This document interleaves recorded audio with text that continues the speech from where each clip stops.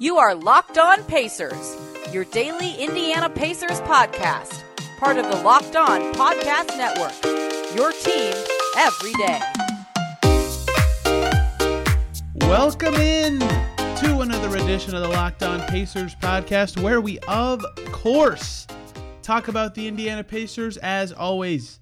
My name's Tony East. I cover the team for Forbes and the West Side Community News, and today I am flying solo to talk Pacers, Bucks, all the action from last night. Pacers made the defending champs sweat, but could not quite pull it off in a home game. It was a close one. It was one of their actually better performances of the season despite the loss, so lots to get to from that game. Again, I want to talk about how the Pacers defended the former Finals MVP, two-time MVP Giannis Antetokounmpo, and some minutes stuff going on with the centers on this Pacers team. And then Goga Bitadze, season debut against the Bucks. I want to talk about an upcoming big date for him and the Pacers as they make their kind of final move of this offseason as they go into the season and they can really settle their roster for this season and next. Let's start with the game. The big thing, playing against the defending champs at home, big opportunity for the Pacers to gauge where they're at, and it was an interesting game. The final score says the Pacers lost by 10, and most of the game I would say they were hovering around that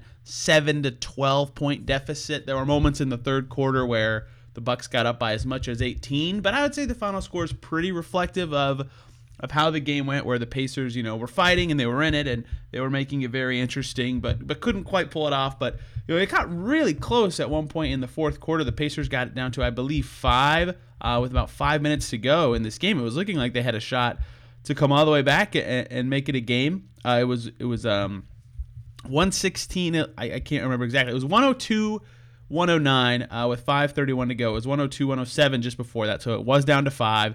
And then there was this really long shuffle on the floor, and there was a double tech between Goga Bitadze and George Hill from the Bucks, and it took so long to sort it out that, the Pacers, I was there at Gainbridge Fieldhouse, there was all this energy in the building, and people were psyched about the upcoming and currently ongoing comeback, and then all that energy got sucked out, including from the game.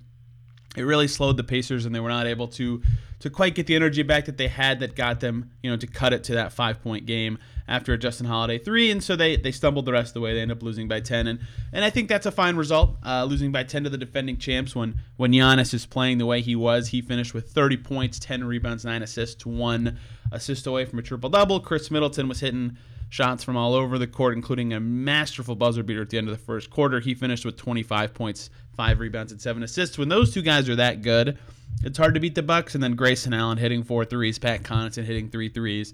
They got what they needed. They got their stars to play awesome, and they got their shooters to shoot. And so that's the recipe for the Bucks to be awesome, and the Pacers couldn't defeat that recipe, right? And that's what you got to do. If you can't stop Giannis, and they tried, right? The plan was, and I'll talk more about this in the next segment, load up on him, have backside help ready to go. They got better at this in the fourth quarter, but they couldn't do it the whole game. And so if you can't stop him, you have to stop the shooters. They did neither. So the Pacers deserve to lose, assuredly, and I think the score reflected that. But something else they can hang their hats on despite playing pretty well, I think, for a lot of the game. The things I just said made it sound like they played bad, but they shut down a lot of other guys and had some nice defensive moments. At least they held Giannis to 55% shooting, which is a success against him. Middleton just above 50. Everybody else on the Bucks outside of Thanasis Antetokounmpo below 50. And the Pacers had a good third quarter for the first time all season. They're their second best scoring output of the game in the third quarter with 29 points. So they still lost the frame, but much better than third quarters they've been having all season. Nice to see them at least put up a fight in that frame. If they had that third quarter that they had against the Bucks today against either Washington or Charlotte, they would have won either of those games with this third quarter. They at least were putting the ball in the basket for a little bit. So on the Pacers side, statistically, Brogdon and Sabonis were both great on offense. Sabonis shot 8 of 13, 21 points, 13 rebounds, and 5 assists, was really controlling the game. And you could tell the Bucks' length gave the Pacers some troubles. Sabonis had 3 turnovers. He's been a little turnover prone this season, but he mostly kept it in check and they did a good job of even the whole game, including the third quarter, continuing to get him some touches within 10 feet where he can, at least read and react and still be the Domas Sabonis that can score and finish and be effective. And then Brogdon was really turnover guilty in this game. He had 7. It was weird. He's normally very patient, and today he was still patient at times. He had a nice game still, 25 points, 4 rebounds, 7 assists, but There were random moments where he would try to be really assertive, and the Bucks' length really makes that hard for him, and he had some errant passes that went awry. Outside of those two guys, no one was supremely awesome on offense. The Bucks, again, a very, very good defensive team. It's not like the Pacers were bad on offense. In fact, against the Bucks, you could argue they played a decent offensive game. Duarte finished with 18. It took him 16 shots to do it. But he was mostly effective. They were only -1 in his minutes, and he played pretty well. 44% shooting, hit 2 threes, was pretty good. Justin Holiday took all of his shots from deep, by the way. I like his shot profile quite a bit in the Rick Carlisle system. His diet of offense has been fascinating. He only took threes in this game. He took 9 of them. The Pacers took 36.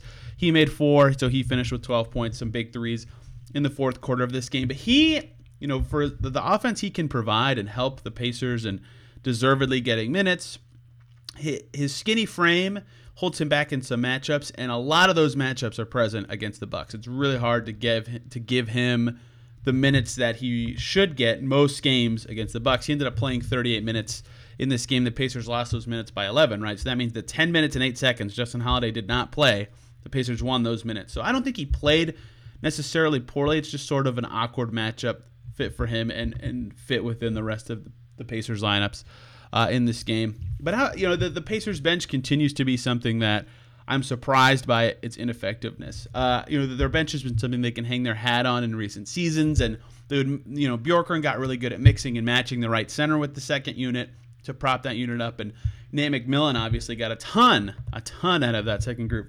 McConnell once again kind of struggled, 7 points, 3 assists, -16. His minutes were really tough in this game. The stuff he's normally good at, he can't do as much in the way the Pacers are playing this year. Brissett was much less effective this game than he was just 2 nights ago against Miami.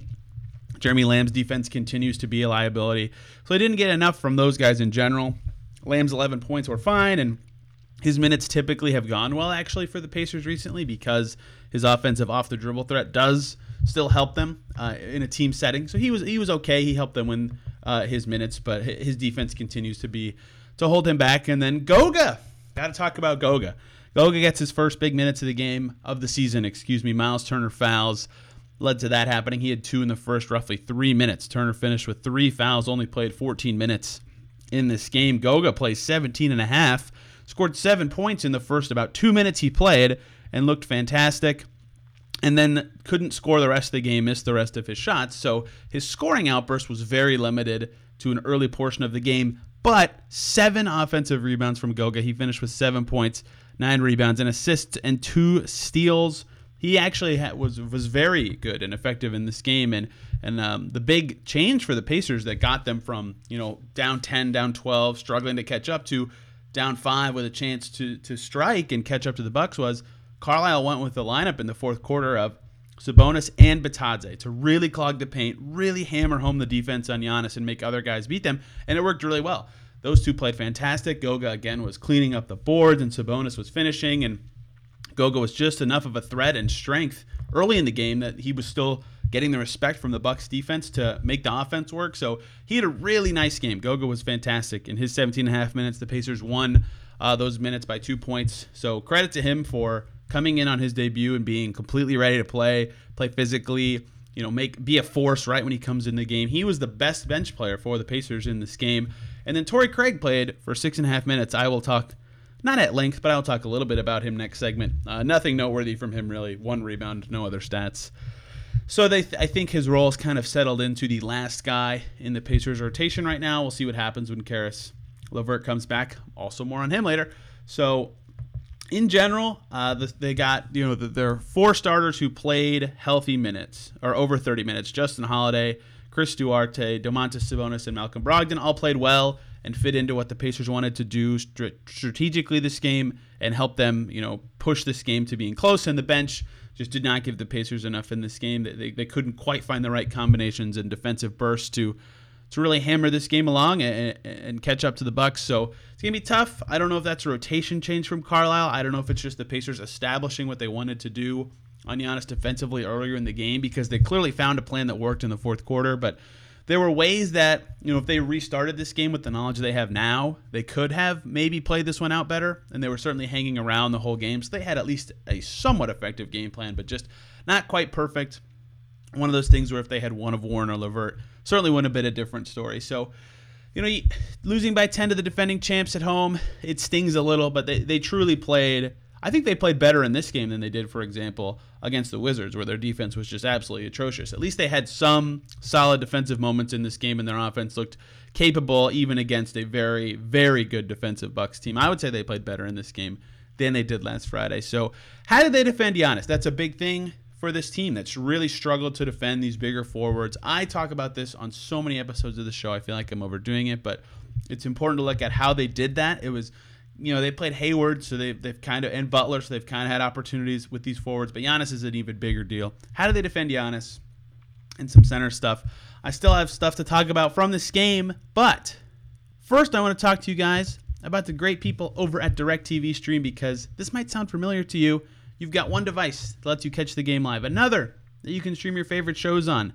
You watch sports highlights on your phone, you've got your best friend's login for all your shows and the good stuff. Well, there's a simpler way to get all that entertainment you love without the hassle, and a great way to finally get your TV together. It's called DirecTV Stream. It brings your live TV and on-demand favorites together like never before, so you can watch all your favorite sports, movies, and shows all in one place. That means no more juggling remotes and no need to buy another device ever again. And the best part, no annual contract. Get rid of the clutter and the confusion.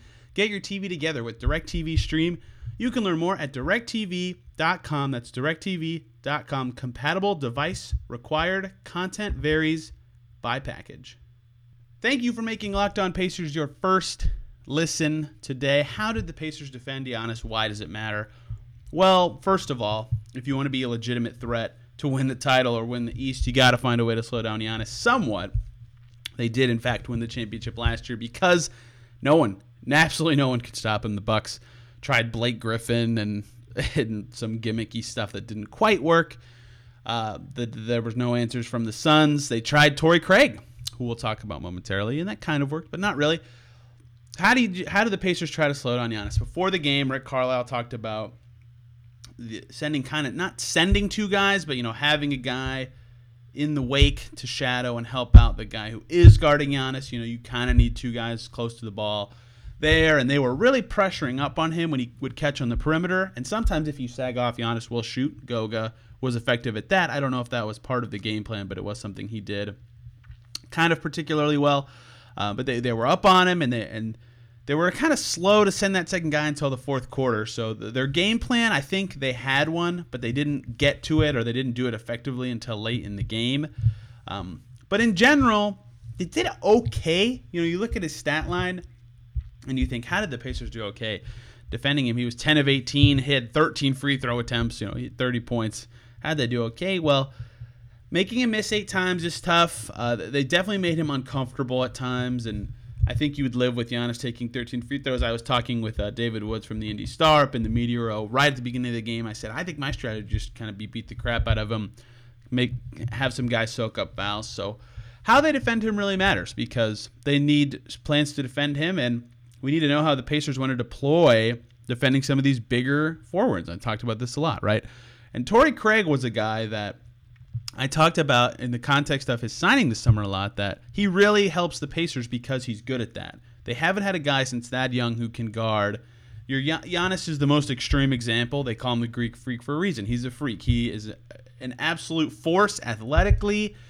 Size-wise, he can take a step that's 15 feet long when he's running. That's only slightly exaggerating, which is the crazy part, right? He is the epitome of all the challenges of defending these guys for the Pacers. So Torrey Craig, I thought, would be a guy that played a little more this game than he did last game maybe, and when he was frequently guarding Giannis. And he played 6.5 minutes, the lowest of any Pacer who played in this game, and didn't guard Giannis at all when he was in the game. He guarded Chris Middleton most of the time he was in the game, and that's also fine. You're still putting him on a guy that fits the bill of a bigger forward and a guy that the Pacers have struggled with. But I was still surprised that they did that they didn't put Torrey Craig on Giannis to at least try to see how that defense would work, to at least see if he can be the guy that really helps you finally stop this guy. And they didn't go to it at all. I was surprised by that. They did try a lot of Sabonis. That was okay. Sabonis has the girth to kind of slow him down a little bit. Last year, I talked a few times about that. they tried Turner to start the game, and Turner did what I thought the Pacers should do. No, like Turner's stat line looks bad because he fouled and didn't play very much, but just foul him a lot. Like, he's worse at free throws than scoring efficiently. In this game, he was not. That was not true, but that's how I would have done it. But Turner, also lacking the strength that Sabonis has, couldn't quite stand in front of him all the time. So I thought we'd see more Craig, or they'd try that. It did not work. Goga did a very good job on Giannis for a few stretches this game. He's also got kind of the girth to do it. So what we kind of learned is Giannis might be an outlier from this big forward thing for the Pacers, but it seems like Sabonis, Craig, and Goga against the guys that play forward center might be some answers, and then Craig can be more of an answer for the perimeter-minded guys, right? That's why they put him on Middleton. That's why he can be an answer against your Gordon Haywards and your Jimmy Butlers, who are more likely to take a jumper and be a threat from more than 10 feet from the basket. And Giannis is getting better at his jumpers, but he certainly still is better near the basket than far from the basket.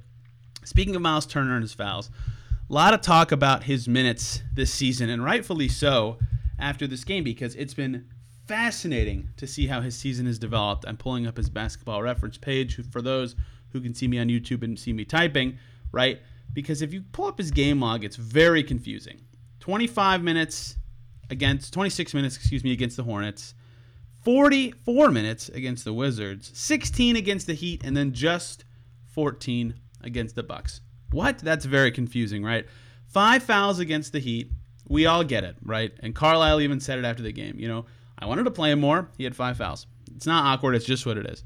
And Carlisle's more conservative than Bjorkgren was with fouls. If guys, I don't know if it's quarter plus 1 or what his math is to determine this stuff, but roughly quarter plus 1, he'll take you out a little earlier than you think. Turner has 2 fouls in the first half and was a little ineffective offensively, so he went with Goga, who was playing very well. And so I get it in that context. But just in the general consensus of Turner minutes, I think Carlisle needs to be a little more freeing with the foul counts and let Turner play a little more through them. We've seen Turner fight off foul counts in the past. Against Giannis, totally different story. Giannis is going to make you draw fouls anyway, and you can't just lose the option that early in the game, so I get it. Turner picked up his 3rd foul in the 3rd quarter, and then I don't know if he came in the rest of the game. Goga played almost the whole 4th quarter, and again, that lineup with him and Sabonis was working extremely well. I do not blame Carlisle at all for sticking with it, but yeah, Turner's minutes are just bizarre, and I know fouls have been a big factor, and I get that Carlisle is pretty conservative with how he handles guys, their fouls, and their minutes after they get into foul trouble, but it seems like he's a little too reactive to the game and the foul count on the sheet in front of him and not going back to the more talented players. And this, look, I don't want to act like I know more than Rick Carlisle. In fact, he's lauded as this for a reason, as one of the guys who in the middle of the game can make the smartest tactical decisions for a basketball team in the whole league, right? The NBA GM survey points that out. His history points that out. So I don't want to be like, what is he thinking? But I do think when we're getting to the point where, Jeremy Lamb's playing in the crunch time of that first game instead of Turner, and then against the Heat, he barely played in the overtime, and then, I get Goga playing for a big stretch of the 4th over Turner. He was outplaying him in this game. Like, I understand. Play the better player. You're losing. But there's a point where you need your best defender in the game, or you need a guy to soak up fouls against Giannis, and you're not doing that as much. And I keep being a little surprised. I get Goga in this game. Pacers blog Derek Kramer and I were messaging about this after the game, and I said, this is not the game where I agree with people as much that Turner should have played, but against the Heat, he probably should have played more.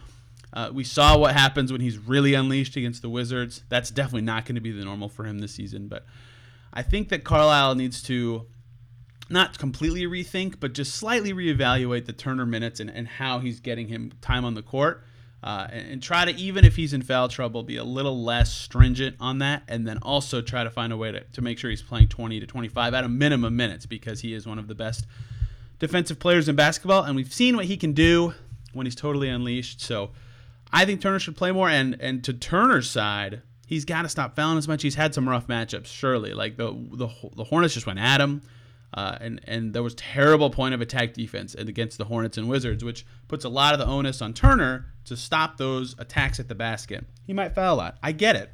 That's not always on him. That can be on the guards, and he just has to bail them out. And Giannis is a hard matchup. Like, those 3 games make sense. The Heat one is a little weird, though. even though Bam likes to punk him. Like he between a combo of bad matchups and bad point of attack defense, it makes sense why he's had all these fouls, and yet still would be better for the team if he's able to clean them up. So that's Turner's next thing. Can he clean up those fouls? Can he make it happen? Can he get more minutes? And Carlisle's got to be less strict with those minutes to me. But Goga got to play today as a result of this, and now I get to talk about Goga and a little bit about Karis LeVert and his injury update. So let's do that really quick. But first, let me talk to you guys about the great folks over at betonline.ag. They are back and better than ever. They have a new web interface for the start of basketball season and more props, odds, and lines than ever before. BetOnline remains your number one spot for all the basketball and football action this season. Head over to their new updated desktop or mobile website to sign up today. You'll receive a 50% welcome bonus with your first deposit when you sign up. If you use the promo code LOCKEDON, you'll receive that bonus. They've got basketball lines and props on there, football lines and props, baseball as the World Series gets going. I hate the Braves. Please bet against the Braves. NHL, boxing, UFC, your favorite Vegas casino games. Don't wait to take advantage of all the amazing offers available for the 2021 season. BetOnline is the fastest and easiest way to bet on all your favorite sports. Sign up with that promo code LOCKEDON today. BetOnline, where the game starts. Let's also talk about the good people over at rockauto.com, because there's so many makes and models of cars now. I saw an ad for a 2023 model of a car now. It's still 2021. It's so hard for your local chain store to keep up with all the parts you'll need for your car. And then when you get there, they never have the right one, even when you flip through the book for like 10 minutes. Why waste all that time when you have a computer with access to rockauto.com or in your pocket on your phone? You can save time and money at Rock Auto for the same parts that you could get at a chain store or dealership. Why would you not want to save time and money? They're a family business serving do-it-yourselfers for over 20 years. Rock Auto prices are always reliably low for every customer. They have everything you could need for your vehicle. I encourage you to go check them out and explore their easy-to-use website today to find the solution to your auto part needs. Go to rockauto.com right now. See all the parts available for your car or truck. Right locked on in their How Did You Hear About Us box, so they know that we sent you. Amazing selection, reliably low prices, all the parts your car will ever need at rockauto.com. All right, last segment today. Let's talk about the latest on Karis LeVert's injury and Goga Bitadze's team option for upcoming seasons. First up, LeVert, his scan, his most recent scan on his back was yesterday, on Monday, the day of the Bucks game. Carlisle did not know or did not have the full scope of the results at the time of pregame when we had questioning with him. He could not share that yet. He said an update will be released probably Tuesday. If you're listening, it could already be out. So we'll know more about LeVert and his injury pretty soon and what his timetable could be for a potential return, but nothing at this time. Who knows what time of day it was at. Carlisle is focused on the game, so expect news on that very soon. That's a short update, but it's a better than nothing update. Let's talk about Goga. I'm writing an article about this. It should be out the same day you're listening. I'm so bad about that usually, but it is drafted. I just need to be a good editor for once. So Goga Bitadze, I did a segment on this about a month and a half ago, but now the deadline's coming up, and Goga just played in his first game, so no time like the present to remind you all. So here's the situation. Goga Bitadze is on a rookie scale contract. How those work is they have a team option for their third and fourth season that you have to decide on a full year in advance. For every first-round pick, that is the case. And how it works is the deadline that's in the CBA is the end of October of a normal calendar league year, and this year is now a normal calendar league year. So the Pacers have until Sunday, October 31st, really the end of Sunday, to decide on Goga Bitadze's team option for the 2022-23 season, which is a full season away from right now. That's 2 seasons of Goga Bitadze. It's a $4.8 million team option. Goga, very, very polarizing player amongst the internet fans of the Pacers, which is surprising to me. Again, I thought he was pretty good against the Bucks. Showed off some offensive rebounding chops, was still good on defense where he usually thrives, but also showed the weaknesses that Kevin Pritchard talked about on Media Day. That they love Goga and his blocking and his defense, right? I'll have some stats on that in my piece that's out on Forbes today. But 2 for 8 shooting, hit his first 2 shots, missed his next 6, right? A lot of stuff that just doesn't make as much sense. So on offense statistically for him, right? So the question is, should the Pacers commit $4.8 million to him next season? And it's weird to think about that because they're over the cap anyway. If they decline it or accept it, the Pacers will almost certainly be over the cap team next year. They'll only have access to the MLE, the BAE, and minimum contracts. So if they decline Bitadze's contract, they can't replace him with a different player worth $4.8 million. They can instead only replace him with a minimum salary player. So is he worth more than a minimum salary player at his roster spot? I would say yes. Even if the talent isn't there, and I think the talent is there to be clear, but even if you're a person who doesn't think the talent is there with him, you'd rather, to me, invest a roster spot in a guy that you've spent years developing already and is young and has potential than just someone you're pulling in on a minimum deal. So even if he is more expensive, it's not your money. Who cares? You'd rather have the young guy with potential that the team has already spent time and development on. They understand who he is, what his background is, and stuff like that. So financially, the only way it would make sense to decline the option financially is if sometime during the season the Pacers make substantial cost-cutting trades. Like they would have to cut a lot of money off of next year's books to actually have cap space that is meaningful, and it's really hard to do that. There's not a lot of teams you can dump salary on at this point in the season. Not big enough trade exceptions or salary cap space is really out there for something like that. So financially, cutting Goga, or declining the option, not cutting, excuse me. I need to be very clear. Declining his option for next season doesn't make a lot of sense. If they do decline it and then he's awesome this year, they could only offer him that amount on the next deal, whereas other teams can offer him more. So that's another factor at play. And that factor is important because the biggest thing with Goga this year is probably the guys in front of him, Turner and Sabonis. This year, more than any year, and this will continue to be the case as time goes on, next year will be more than this year, the time to trade one of them is rapidly approaching. Turner only has a year and 1.95 years left on his deal now that he's played 4 games this season, right? Eventually, his contract will have such a short amount of time left that his value will drop substantially. So if they can't figure out the pairing this year with the centers, then it makes sense to move on from one or the other and commit to the other one. And if that happens, then go get $4.8 million to be your backup center is a steal of a deal, right? So just looking at from a team building perspective, financially and from a role perspective, there's a good chance that Goga is either worth the money or worth the roster spot. And so because of those reasons, which are the biggest things you think about with a team option, is how does it impact your team building? I think they will pick it up, and he played well in a game. They haven't done it yet, which means maybe they're waiting on something or they're still evaluating something. And if they're evaluating how he would play, the Bucks game, to me, would give me confidence to pick it up. But the other factor, the negative side, there are some. One is that he's never put it all together. There's a reason he's polarizing, right? Some fans just look at him and go, what is he doing? His screens aren't good. He can't finish, plays around the rim. He's flailing around sometimes. What is he doing? Like, I get it. He's not he's very inconsistent at this age. So I get that, why fans might think that way at this time. The other thing is he doesn't play that much. So it's hard to like conceptualize bringing him back and like how that move would look, because you go back to that draft and he's picked 18th, and this might be another reason that there's some divisiveness and vitriol kind of around him. He was picked 18th, but as of right now, he has played the 33rd most minutes in his draft class, right? Outside the first round's worth of minutes.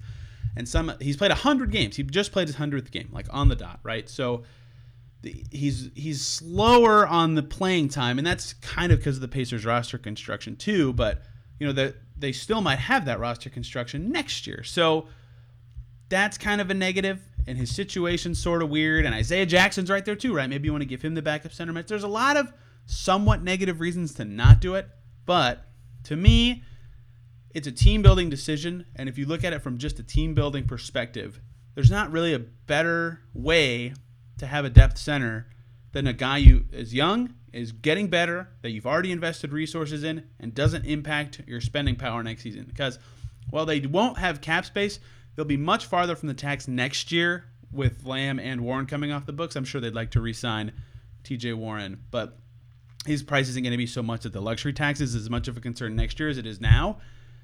Then the $4.8 million is not a big deal. It's just not a big deal unless they get really cheap. So unless there's something that changes, whether it's desire of one party to not be connected to the other, or they don't make a trade, or they really love Isaiah Jackson more than they're leading on. Unless something changes, to me, I think they will pick up Goga's team option for 2022-23, and that's it. They can finally dust off this summer, this offseason. They'll have their team set for this year, a lot of it set for next year. And then I can finally talk about basketball and stop talking about offseason stuff, but I am, in fact, writing about this. It was fresh on the brain. Goga played today. It seemed like a great time to talk about it.